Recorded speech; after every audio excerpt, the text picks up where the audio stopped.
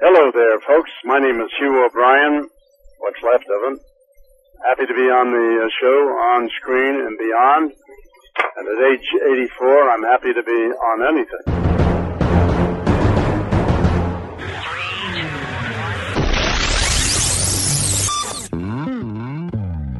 On Screen and Beyond, an inside look into the entertainment world featuring interviews with people from the movie, TV, and music industry, news on upcoming TV and DVD releases, and the rumor mill. And now, here's the host of On Screen and Beyond, Brian Zemrak. Hello, and welcome to episode 42 of On Screen and Beyond. I'm Brian Zemrak, and our guest on the interview segment of this show is Hugh O'Brien. That's right. He, of course, was the star of the classic TV Western, The Life and Legend of Wyatt Earp. Also, he was the star of many movies and the founder of the Hobie program. Now, Hugh's going to talk about all those things and a whole lot more in this show, so stick around for that. And let's see what else we got going for you. On Screen and Beyond, we'll be heading to the California Independent Film Festival on April 16th through the 19th in Livermore, California. We'll be interviewing some of the filmmakers, and we'll post those on the Filmmakers Corner of OnScreenandBeyond.com. So be sure to check those out. And let's see, if you have any suggestions for any guest stars who you would like to have us try to interview on the show, like an old favorite TV show or a movie that you like, somebody who was in it, a star, let us know by email. That's right, and you can email us at feedback@onscreenandbeyond.com, and we'll see what we can do. Can't promise anything, but we'll see what we can come up with. Some of these people are hard to connect with, but we do once in a while get connected with these people, and we get a chance to interview them. So give us your suggestions. We'd appreciate it.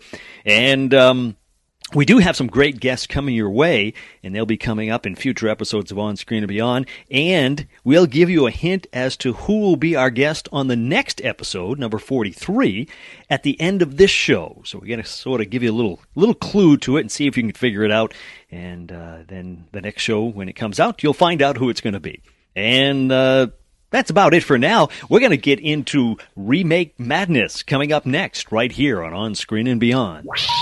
Please hang up and try again. Remake Madness, well, looks like Quentin Tarantino's remake of 1978's Inglourious Basterds starring Brad Pitt makes its way into theaters on August 21st. Tarantino claims that it's an original screenplay, and he did acquire the rights to the movie from 1978 to remake it, but he says this is an original screenplay, so it's not the same movie. Let's see. The TV show Chips made Eric Estrada a TV star. Now, in 2011, we will see if it will make Wilmer Valderrama a movie star. Wilmer was, of course, Fez on That 70s Show and will play Paunch in the big screen remake of the show. And that's about it for Remake Madness. Coming up next, upcoming movies and rumors right here on Screen and Beyond.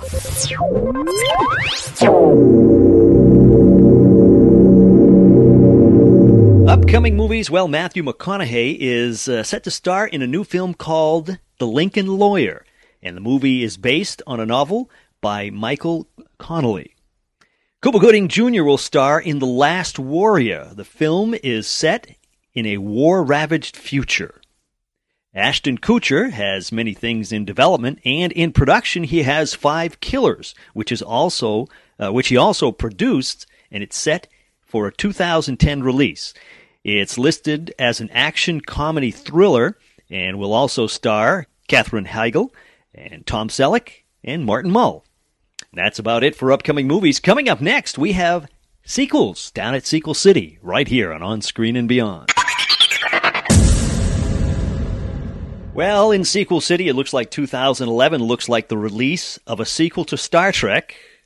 Now, wait a minute. We're not talking about the Star Trek that's coming out next month. We're talking about the sequel to that one, okay? They're already looking at it.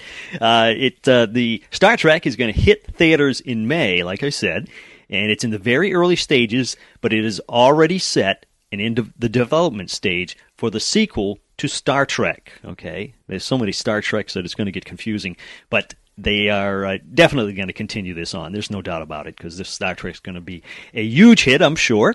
And let's see, Baba Nosferatu Curse of the She-Vampires, a sequel to Bubba Hotep, is also looking for a 2011 release. And Creepshow is the fourth installment of the classic Creepshow series from the Stephen King short story, and that's in the works also. And we'll keep you updated on those. And that's about it for Sequel City. Coming up next, we're going to look at TV on DVD right here on Screen and Beyond. This episode is brought to you by FX's The Veil, starring Elizabeth Moss. FX's The Veil is an international spy thriller that follows two women as they play a deadly game of truth and lies on the road from Istanbul to Paris and London. One woman has a secret, and the other has a mission to reveal it before thousands of lives are lost. FX's The Veil, now streaming, only on Hulu.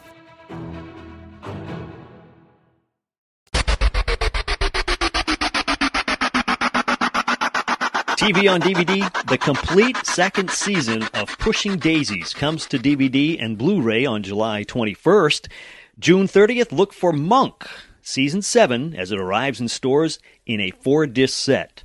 Star Trek Season 1, the original series, comes to Blu-ray for the first time on April 28th, so you might want to get that if you're a Star Trek fan. And Mission Impossible Season 6 makes its way onto shelves on April 28th from CBS Paramount. And that's about it for TV on DVD right now. And coming up next on Screen and Beyond, movies on DVD. Movies on DVD, well, The Spirit comes to DVD on April 14th, and it's based on the old comic strip by Will Eisner and written and directed by Frank Miller. And Anne Hathaway stars in Passengers, coming to DVD on May 12th. She plays a young therapist assigned to counsel 5 survivors of a plane crash. Now, this is actually an earlier work of hers because she's, of course, gotten very big now, and they're starting to release some of her other movies that were not quite as big as some of the other ones she's been in. And let's see, June 9th, look for Clint Eastwood in Gran Torino. It makes its way into stores on that day, so check that out. Clint's back. And that's about it for movies on DVD. Coming up next, as I told you earlier, we have Hugh O'Brian with us for our special guest on the interview segment, and he's going to talk about Wyatt Earp, and he's also going to talk about the movies he's been in and some famous people he's worked with, John Wayne for one, and he talks a lot about John in this interview, and I think it's going to be quite interesting to you, so hope you're going to stick around for that because it's coming up next right here on Screen and Beyond.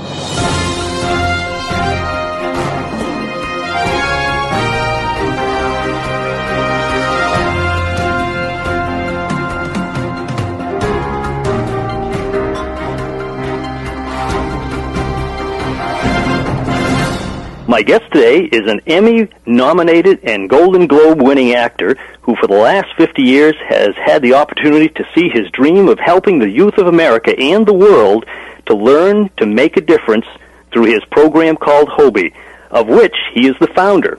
He also is known for his 7-year role as Wyatt Earp on TV. He's Hugh O'Brian. Welcome to the show, Hugh. Well, thank you, sir. I'm happy to be on it, and at my age, I'm damn happy to be on anything.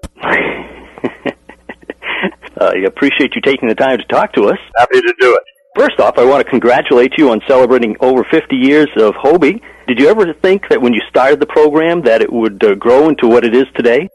I had certainly every intention for it to grow. I had a lot of plans, and they've been exceeded, of course, but after spending those 9 days, very inspirational days with Albert Schweitzer at its clinic in Africa and coming back home and having, it took 4 planes before the Jets could get back to L.A. I had a lot of time to think about who I was, where I was at that time, 1958, and what I would be doing for the next 50 years or so. Mm-hmm. I focused on trying to reach out, to put my arms in a positive way around 10th graders, 15, 16-year-old young men and women, in a positive way to give them some direction and excitement about their future and for them to focus on. Mm-hmm. I focused on 10th grade because when I was 15 and sophomore in high school, that was when I personally had to decide to fish or cut bait. You got 2 more years left in high school, and then the old tough world is right on top of you. So you got to really start to focus on who you are, what you want to be, and what you can be. And, you know, in our country, we have basically a freedom to choose to be anything we want. That's right. How fortunate we are to live here. Oh, yeah. Maybe not everybody listening has been born here, but they live here now, and it's amazing to me how many people want to get back into this country or get into it, as opposed to some people that are trying to leave other countries. So I'm very proud of what we are and what we mean, I think, and can mean to the rest of the world.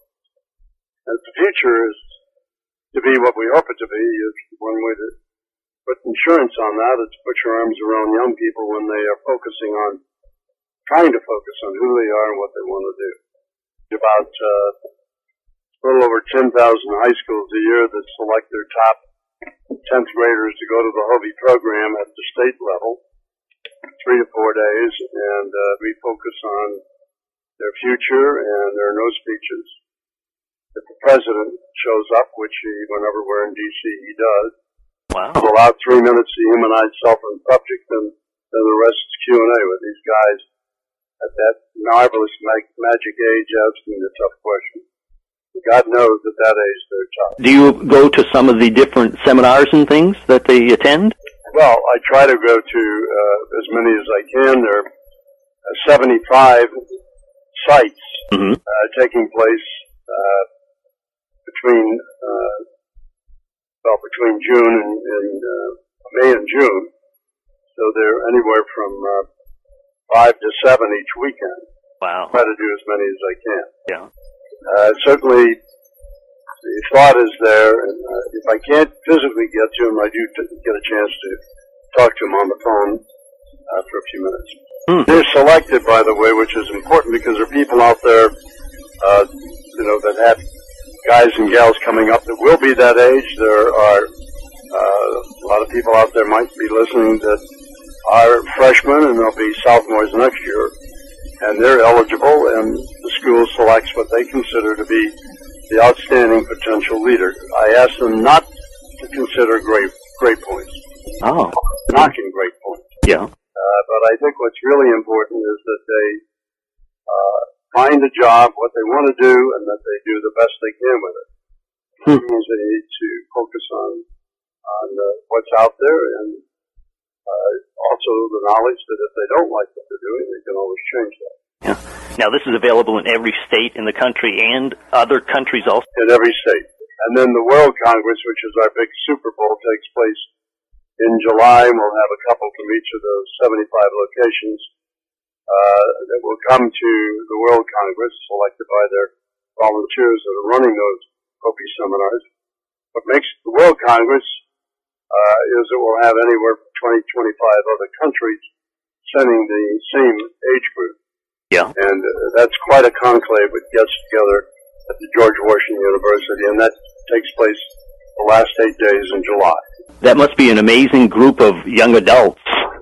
It is amazing, and you take a look at that group, and you're looking at the future governors, mayors, you're looking at the future presidents, you're looking at the future leaders of all of the countries that are there. And the Hobie program takes place in 12 countries now. 100% of every high school in Israel, as an example, goes through the program Hobie, although over there they call it LEAD, L-E-A-D. Mm-hmm. We have 1,500 high schools that go to, that send their guys and gals to the one in Mexico, about 800 in Canada, 750 or more, I think it'll be 800 this year in Hong Kong for that part of China. Think about it, almost 900 high schools. Wow. China. And 700 or so in Thailand, Philippines, about 600 in Japan, about almost 1,000 go through the program. It's a huge program overseas as well, and I'm very, very, very proud of it. It costs to the school, to the student, and the family. And it all started with just you being inspired by Albert Schweitzer? And wanting to put something back, and show business has been very good to me. I went to visit Schweitzer because I felt he was really a truly magnificent humanitarian. And I'd read a great deal about him. I just wanted to meet him, and I got a letter from him saying that Dr. O'Brien would be welcome at any time. He thought I was a doctor. And during the day, I used to build baby cribs, pass out foods, whatever I could to be of help. And then in the evening, I never had less than about 2 hours sitting with that great man talking about any subject that I wanted to talk about. Wow. Great human being. It's amazing. Motivated me to really want to do, something. And I thought about my own life. Took 4 different planes actually, before the age of jets to get back to Los Angeles. So it took me about 48 hours. I got off the plane, and 2 weeks later, I had my first group of 10th graders. Wow, that's fast. And they're all run by volunteers. There's nobody out there being paid. Yeah. All of the sites in each of the states, they're running the Hobie program. They're volunteers, different walks of life. Men and women that also feel that the youth of today are the promise of tomorrow, and this is their way of also, putting their arms around tomorrow. So it's a very cost-effective program. Yeah, that's great. That is really, really something. Which is now about 125 or so up in Capitol Hill at any given time. Under the Bush administration, we had 15 at the White House, alumni. Under the current administration, we don't know yet, but I think we have at least 10 that I know of. Wow. We have average about 300 or more in the State Department placed all over the world. And as an example, Mike Huckabee,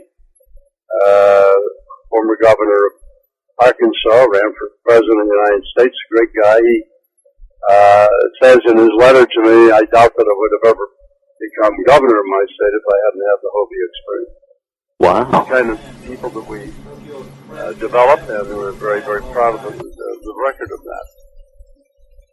So there's a lot of alumni who have gone on to actually do a lot of good then. Well, also about 90% of the volunteers running the Hobie program now around the world are alumni of the program, and this is their way of putting back. That's great. Think about that. Yeah, that is great. Ripple effect. Yeah. It's pretty fantastic. These guys and gals, Hobie's not a disease. The patient lives a long, long time.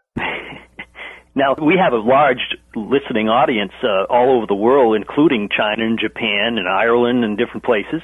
If they wanted to get some information on this... Well, they should look up the website. Yeah, what would that be? HOBY.org, O-R-G. Yeah. HOBY is pronounced Hobie, and that's short for my name, Hugh O'Brien, Hugh. That'll tell you about the program. It'll tell you how to get more information and who you contact, where you should send email to, or whatever information you want to pull down, and you can become involved very, very, very quickly and very easily. It'll also take you to memorabilia and stuff that I did in showbiz and all that kind of stuff. Yeah. And showbiz has certainly been one of the reasons why the program's been a success, because even today, the CEOs of Fortune 500 companies, he'll take my phone call 9 times out of 10, just simply wondering what old Wyatt Earp wants with me. And I get them on the phone, I get them excited or interested in the program, and the next thing you know, I've not only got some bucks from that company, but I also have some of their key leadership willing to be on panels and be part of the program at the local level. Wow, that's great. Yeah. And, I'll be 84 in April 19. Mm-hmm. And I'm 84 looking for more. I've got so much more that I want to do, so I hope that I'm able to live a long, long time. God's been very good to me so far. Yeah, I'm sure you will be. That's great. You keep active like that, and also it's an old Marine Corps thing in terms of that philosophy. Well, I was a Marine, and I enlisted in 1943 when I was 17, and one way or the other,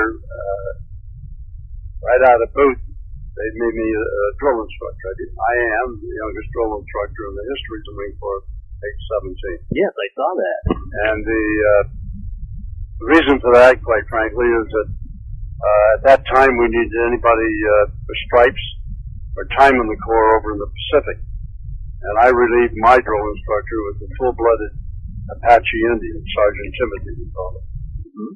Anyway, Marine Corps, there are many, many things that you'll learn that you can use later in life. One of them has to do with the fact that it's hard to hit a moving target. So I do an awful lot of travel. And keep moving. That's the whole philosophy there. Yeah. One way or the other, one of the other things you learn in the Marine Corps is you should never eat more than you can lift. Whatever. Yeah. Now, as far as your acting career, If you're out there listening, that's a Marine Semper Fi to you, friend. okay. As far as your acting career, did you always want to be an actor? Oh, hell no. I had no idea of being in that business at all. I mean, it's like any other kid looking at the movies or whatever. Certainly we never had television. But when I was in the Marine Corps, one of the first liberties I ever had, I was up at the Hollywood Canteen, and there was a lady came up to me, and it turned out to be Arlene Francis. Wow. She had a radio program called Blind Date, a blind date program. She asked me if I would like to represent the Marine Corps on it.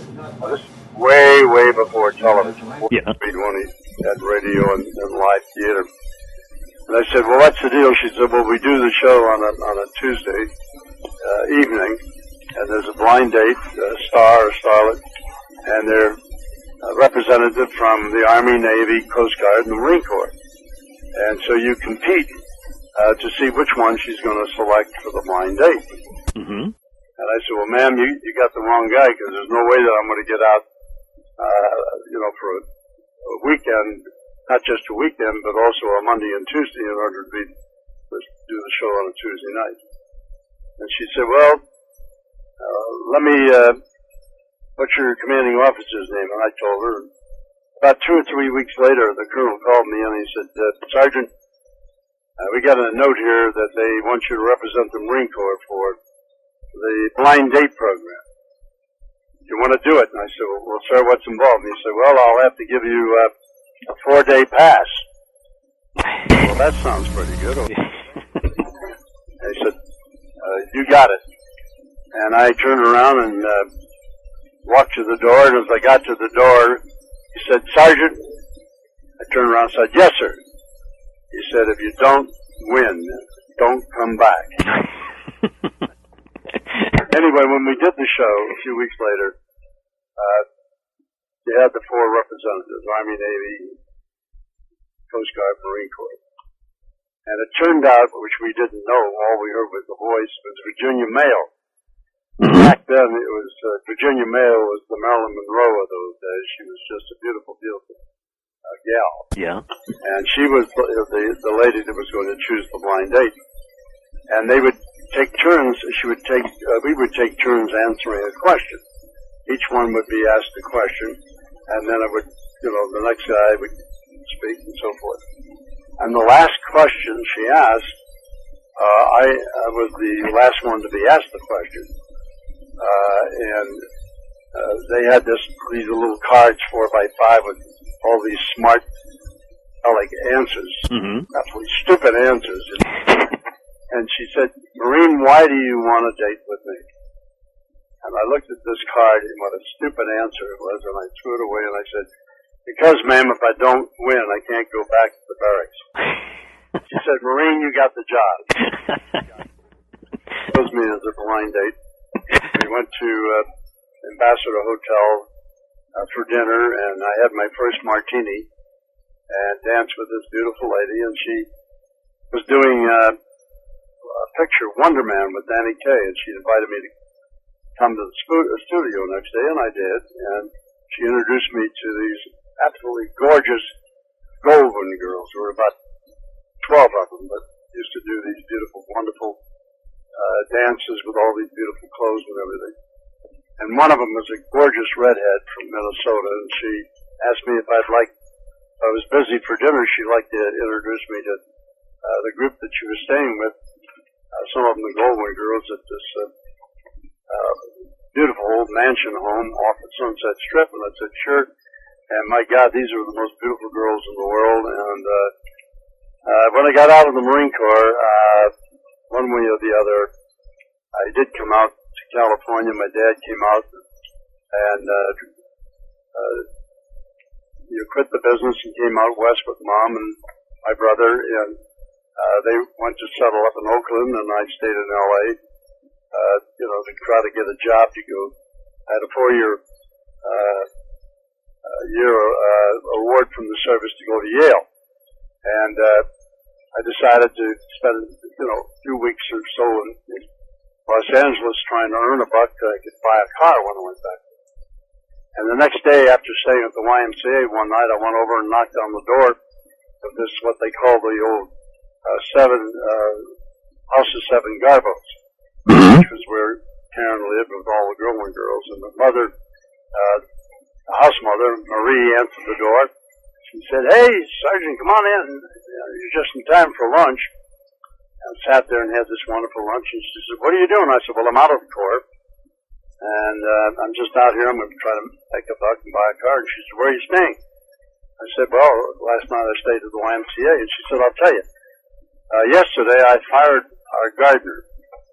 If you take care of the yard and the pool, I'll give you free room and board. And there's a 3-car garage out there. You can clean it up and you can make yourself a pad out there." Well, hell, that sounded pretty good. And there I was, the only male with about 18 of the most beautiful women in the world. It must have been hard to take, huh? Well, I got to tell you, I only lasted about 6 months. I lost about 45 pounds, and I had to move out of there for health reasons. Because one of the gals there was doing a little theater work, and I thought she was really quite a classy lady.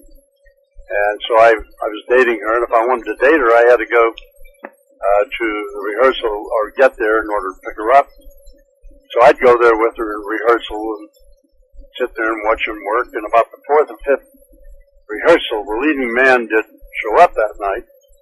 And the director said, "Would you please read the script?" And I said, "Well, what am I supposed to do?" He said, "Well, first of all, turn it right side up and then just read it. When your name there comes up and you just read the lines." Well, about 3 rehearsals later, they realized that the actor, the leading actor, wasn't going to be able to come back. He had an appendix out or something like that. And he said, "We'd like you to do the role." I said, "I have never done this before. I wouldn't know what the hell to do." And he said, "Well, it's not that tough. First, you learn the lines, then you say them loud enough so they can hear you in the back row, and don't bump into the friggin' furniture." So those are the major acting lessons that I got to begin with. Huh. It turns out that there were a lot of little theater being done in Hollywood at that time. This was about 1948, and it was still before television. Anyway, the head of the drama page of the LA Times, which is a huge newspaper, decided to review one of the shows, and it happened to be ours, and he came and caught, and he wrote just a marvelous write-up and a review, and gave the gal that I was dating really praised her, and he was very, very kind to me too. Anyway, she said, "Let's go down and have lunch with him." Anyway, we went down and met him and talked to her for a bit, and he turned to me and said, where'd you learn your acting ability?" And I said, "Sir, I've never had any ability. I just got flunked into this, and one way or the other, I've never done it before." He said, "Well, you have a very natural talent, and you've got a very, very strong voice." And I said, "Well, that's one thing you get for being a drill instructor." But anyway, he said, "I got another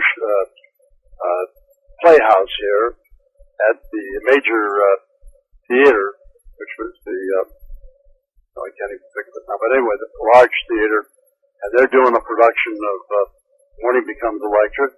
And why don't you guys, I'd like you to go read for the roles and see what happens. Well, it worked out that she got one of the major roles, and I got the part of the leading man. And when we did that show, about 4 or 5 weeks later, a guy came back after the opening night, introduced himself, and he said, I'd like to be your agent and represent you.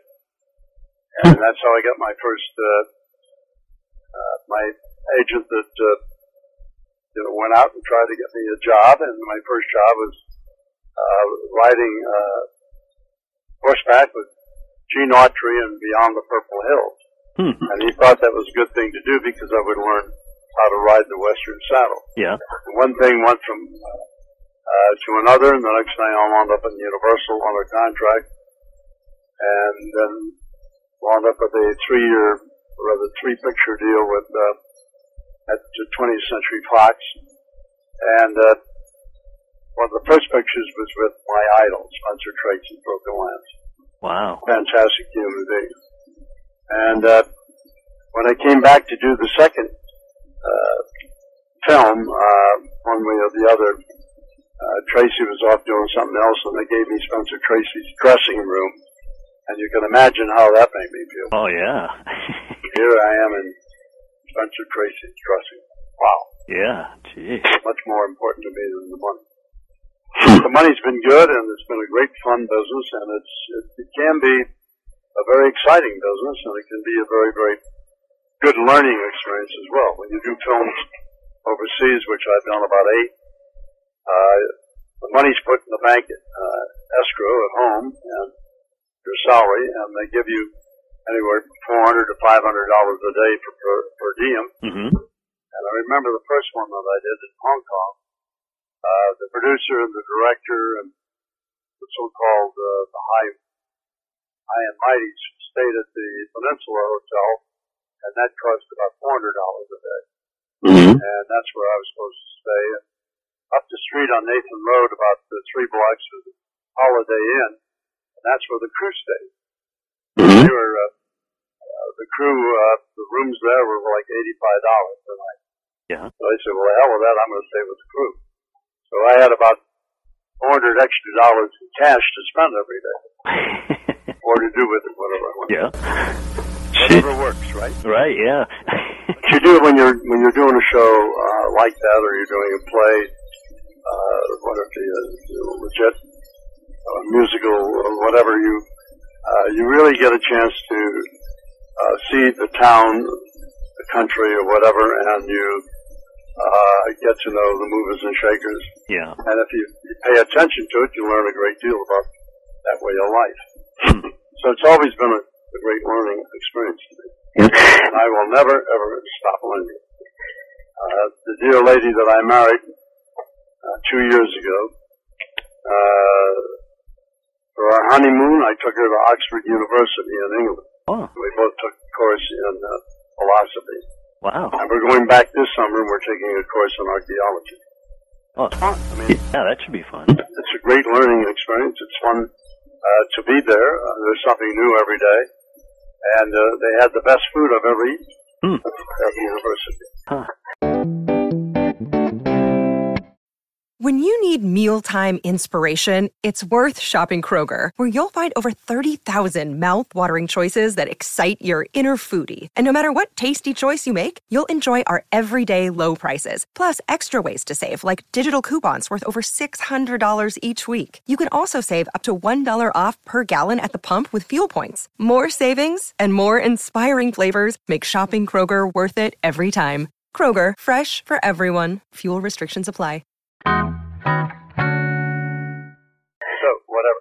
One of the first movies you made, in fact, when I knew I was going to interview you, I sat down and watched it because I happened to have that movie in my library, and it was called Rocket Ship XM. Do you remember that one? That was the second film I did, and that was really an unbelievable experience. I didn't really understand it. It was that unusual, but I certainly learned as we went along. That starred Lloyd Bridges, Yes. became a dear friend. Yeah. And they took us out into the desert, Mojave Desert, and that, of course, is supposed to be the landscape of the moon, or Mars, whatever it's called, which is... Yeah, you ended up on Mars there. And we, if you remember in the film, most of it is inside of the spaceship. Yes. But when we did land and we walked around, they put these gas masks on us so that you couldn't see whether the mouth was moving or not. Yeah. But you had to have that for oxygen anyway up there. They just assumed that. But what it did for the film is that we just walked around and made motions and so forth, and they wrote the dialogue later. We never had any dialogue. Walked around and pointed, and then they wrote the dialogue, for the film later on. It was an amazing experience. That's a little different. Another movie that you did that I've always enjoyed is 10 Little Indians. Do you remember that one? Oh, sure. We did that in Ireland, and that was part of the fun of it. It was, what did they call the film? It wasn't called 10 Little Indians. It was called Then There Are None. Oh, okay. It was a version of Agatha Christie's 10 Little Indians. Yes, but they didn't call it 10 Little Indians, which was the play. Yeah, okay. And Then There Were None, or something like that. Yeah, okay, yeah. That was a great experience because of being in Ireland and having, being paid a salary and having the joy of all your expenses paid and getting to know the country and the people. And it's experience. Yeah. Now, of course, I have to ask you about Wyatt Earp because that's that one. Everybody remembers you from Wyatt Earp. How did you come about to get the part of Wyatt Earp? Well, I'm sure as I was told, they looked at 100 or so guys. And, I think being a Marine, and I think that had a lot to do with it. The man that wrote the script and was the official guy who, paid attention to details in terms of what was true and what was not true in terms of Wyatt's life, a man by the name of Stuart Lake, who did the official biography on Wyatt Earp, and Wyatt allowed Stuart to he spent several days, weeks interviewing him, and he's the only person that Wyatt Earp ever allowed to do that. But Stuart was a Marine, so I do think that, and Stuart knew Wyatt, and of course did the book on him. And I think one of the reasons I did get the role was because there was a Marine, and Stuart felt, especially as a DI, that maybe I might bring a little something to the character that another actor might not. And that kind of paid off, and if you look at the show, Wyatt is a very, very cool cat. Yeah. Kind of relaxed, and his walk, the way he moved around. But when he went into action, it was fury, and there was no bullshit.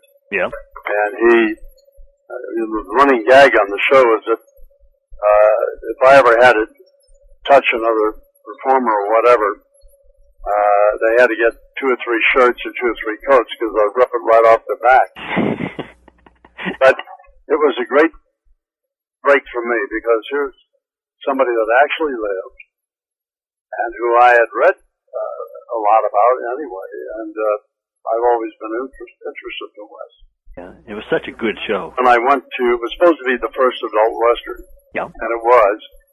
And what they meant was that the dialogue would be, pretty authentic, and it would be in the style that people spoke. And by the way, it was not a Deadwood dialogue. We did not use the 4-letter words.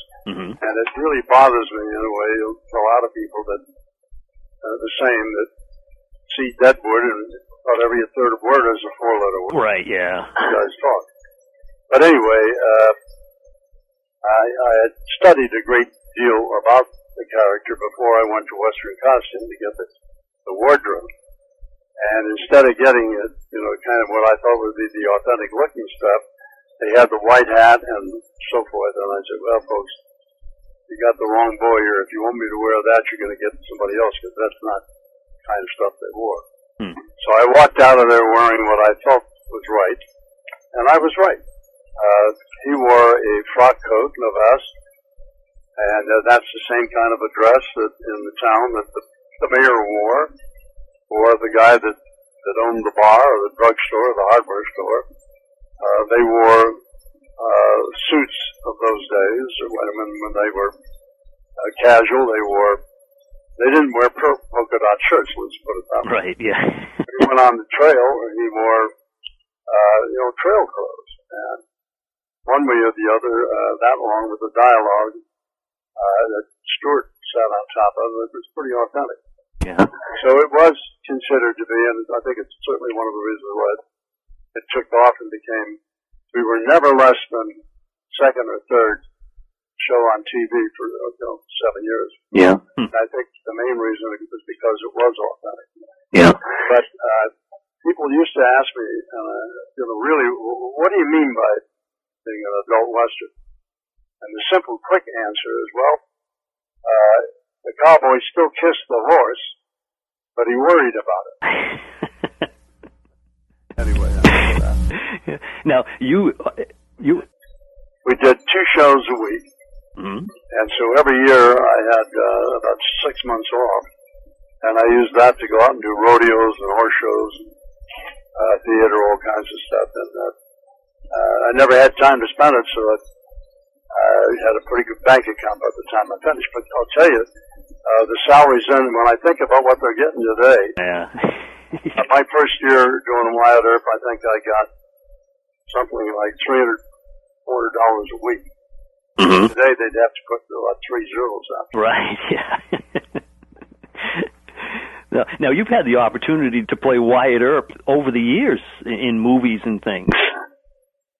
Well, we did one movie, Return to the Tombstone, which came out pretty well. Yeah, but didn't you also play Wyatt Earp in The Gambler Returns? Yeah, I don't think that was a movie, was it? That was a TV movie, I believe. Oh, okay, now we're talking about 2 different things. You're talking about a movie for TV. Right, yeah. I also did the first 2-hour movie for television. I did the very first one. It was called Harpy. Mm-hmm. And the Harpy is the Harpy Eagle. It's the second largest bird in the world, and it had 7-foot wingspread, and the film had to do with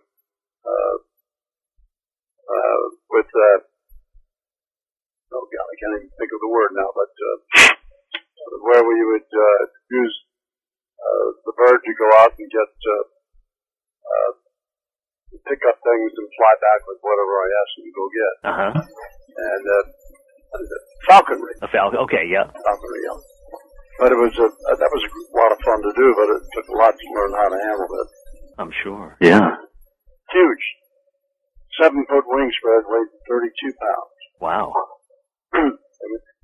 The bird had 3 doubles, I didn't have 1. Now, you've had the opportunity to play different roles in different movies over the years, and of course you've played with some big actors, but one of the ones that I particularly liked, of course, is The Shootist with John Wayne. That was a very special film for me, well, actually for all of us in it. My history with the man, the Duke, began in the Marine Corps.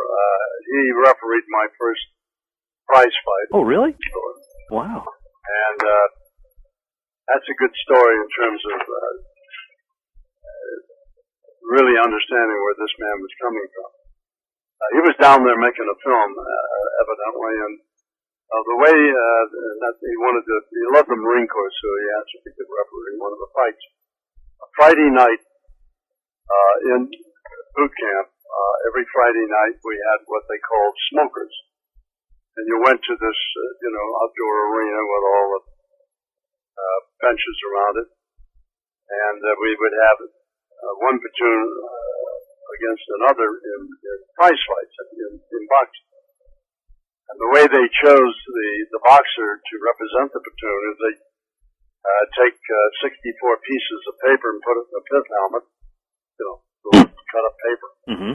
And all were blank except one, and whoever picked the one off marked boxer is the one that was representing the platoon that night. Well, on this third or fourth week, whatever it was, I happened to pull out the one that said boxer. And I, at the time, weighed about 150 pounds, wringing wet, and about, 6'2", and very lean. Yeah. And they introduced me, and I got into the ring. And then they introduced the guy from the next platoon that had picked out the one marked boxer. He got in the ring. He was a little over 6 foot, about 6'5", something like that, 6 something. And he weighed about 325 pounds. He was a huge Afro-American who was had been the number 1 tackle on Texas A&M football team and enlisted in the Marine Corps. And here I was in the ring with this huge man, and they introduced John Wayne, and he came into the ring to referee the fight, and he looked at the skinny little one, he looked. That's one of the few times I ever saw John Wayne look up at anybody. And he said, "You guys want to fight my rules, or you want to fight regular Queensberry rules, regular rules of boxing?" Well, we didn't want to argue with him, so we said, "Well, we'll fight your rules."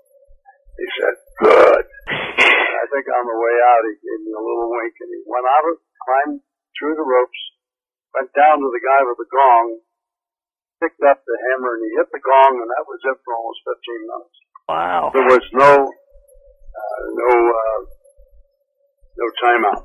3-minute round, the minute and a half or whatever. Yeah.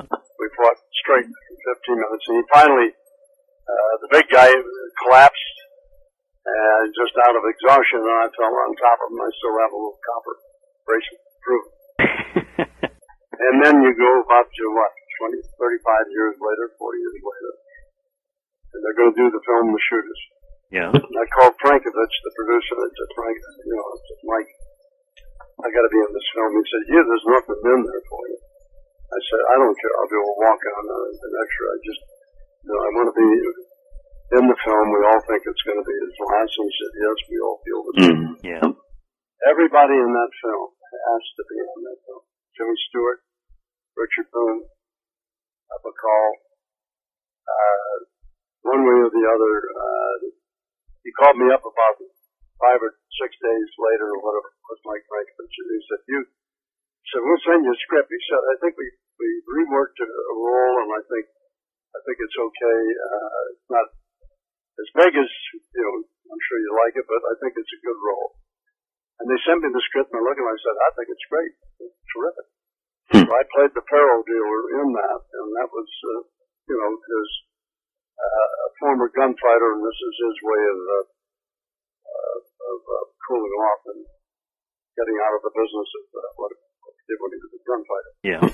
And the character of John Wayne, of course, was a great man of the West and a tremendous gunfighter who was dying of what they called then canker.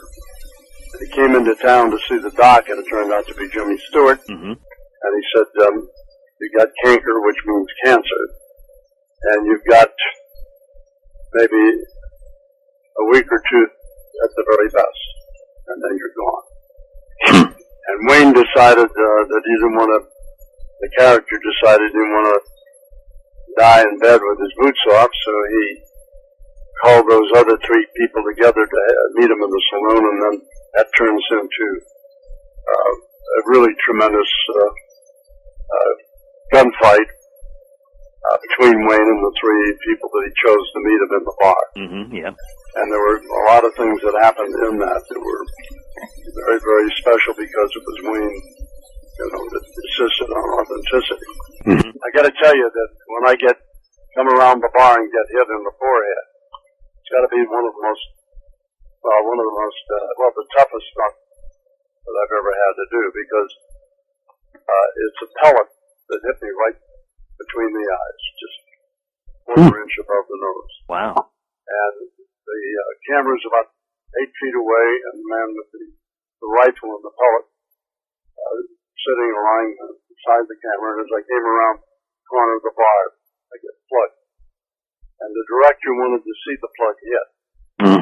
That took an awful lot to be able to come around there and hope to Christ the guy would not miss. Yeah. And we practiced it a couple of times, not with the pellet, Yeah. but just in terms of exactly where my eye had to be in when I came around there.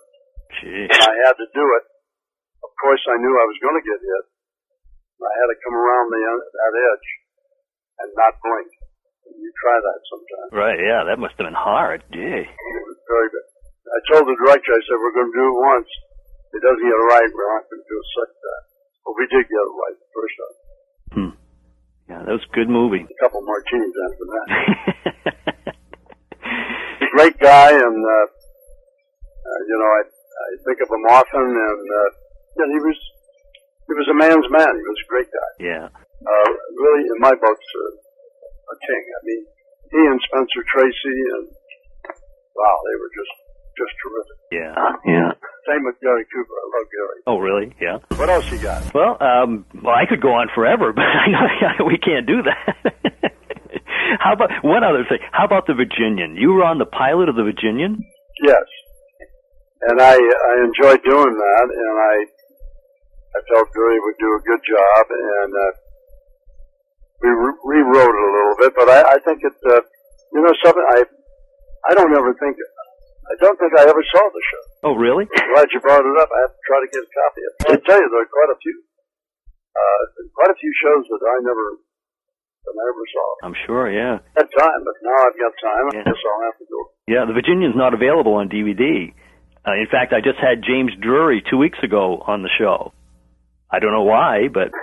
By the way, Wyatt Earp, you can't think of the name of the company, whatever, but they bought all 276 shows.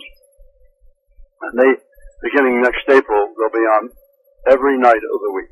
Oh, really? Yeah, for 200, the whole run. Wow. Till they're over. So every night in a week, for 5 months or whatever, you're going to have. Huh. Wyatt Earp will be on there. Do you know what what network? I don't know whether it's the Western Channel or what it is. I just know that it's prime time, and I just don't have the time to look at TV a lot. Right. So I look at the news, 60 Minutes or something like that. Yeah. I don't have a lot of time looking at the programs. Up too early in the morning, I got too much to do. I love what I'm doing. Yeah, well, that's good. That's good. The other, I'm writing a book. Oh, you are? Yeah, and I'm having fun with it. I divided my life into 5 stages. There'll be about 4 or 5 chapters in each stage. From the time I was born till now. Yeah. And the 5 stages are, first stage is Who's Hugh O'Brian? Takes me through school and up to, Marine Corps. Yeah. And then I come out of the Marine Corps and we go into, when I get into show business, we go into stage 2, when I start getting paid and people put me under contract. And you're in a position of, you're not only getting paid, but people want you. And then third stage is, what is the third stage? First stage is Who's Hugh O'Brian? Second stage, Get Me Hugh O'Brian. Third stage is Get Me a Hugh O'Brian type. I want somebody like that, but I don't want to have to pay his salary. Starting salary. Yeah. And then that is when you become successful in whatever profession, and they want a new guy, but who can do what that guy did. And then the fourth stage is Get Me a Young Hugh O'Brian. And that's the stage I'm in now. Yeah.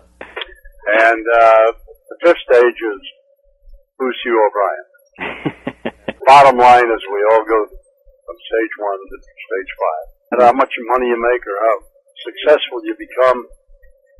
Stage 5, there's nobody in the world that can buy forever. You can't, buy tomorrow. When your time comes, it goes. That's it. But I think we'll always remember you, O'Brian. Well, I don't know. I think I've still got a lot to prove and a lot of things that I want to get done. I have a new youth organization I'm putting a lot of time in now called WIN. Spelled W-Y-N, and it's a win-win deal for anybody. And it means World Youth Network. Yeah. And the whole focus of it is going to be on international trade and the global marketplace. And the idea is to encourage young people to, and I'm going to be working with high school freshmen, get them excited about the potential of international trade and the global marketplace and how they can be part of that, and to think about that as a career. Of course, companies that have overseas involvements, I think it's a hell of an idea, and this is a way of building the workers for the future in that particular discipline. Boy, you are busy. Very much, and anybody that's still with us, oh God, let's all go get a martini. $5 to everybody, and thank you for your friendship, and I hope that you will do me the honor, please, taking a look at the Hobey website, HOBY.org, and HOBY is short for Hobey, and short for my name, Hugh O'Brien Youth, and that's where old Wyatt Earp has put all of his guts, bucks, and time, and I just wish I had another 84 years to go. Thank you, Youth. God bless all of you. God is important, and that's why I'm still here. God bless you. Thank you. Bye-bye.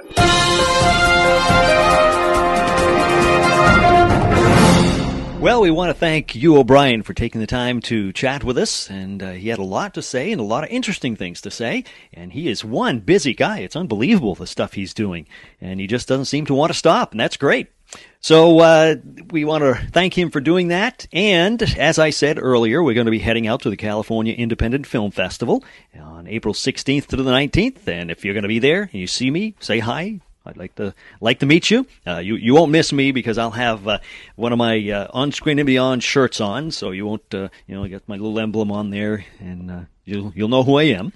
And let's see what else here. Yes, the next show, we are going to have our summer movie preview. So we're going to give you a rundown of all the bigger movies that are, or the ones they think are going to be big anyways, they're going to be coming out this summer. And some of them, I'm sure, will be summer blockbusters, and others will turn out to be not so quite so big as they thought. But that's going to be coming up in the next episode of On Screen and Beyond. Also on the next show, I said I'd give you a hint on who our guest is going to be. It's a really interesting interview from this person. They are really, really very interesting. The hint is the hills are alive and they are on the run. All right? See if you can figure that one out, That's who our next guest is going to be. That's a hint to who it's going to be. The hills are alive and they are on the run. And, what the heck, if you can figure out before the next one comes out, just send me an email. See if you can figure it out. Okay? Just a little, you don't win nothing. You can win, if you get it right, I'll say your name on the next episode, and we'll tell people that you were able to figure it out. But we'll see what happens. And if you want to do that, just go ahead and email me at feedback@onscreenandbeyond.com. You can find it on our website, too. There's right on the front page, right at the very beginning, it says, if you want to email us at feedback@onscreenandbeyond.com. And in fact, you can click on it and it'll open up your, send you an email. So anyways, that's about it for now. Be sure to stick around and join us. We really appreciate you guys listening to this show, and we love hearing from you, so you can send us an email or something and tell us who you'd like to see, have as a guest on the show or whatever. But until next time, this is Brian saying take care.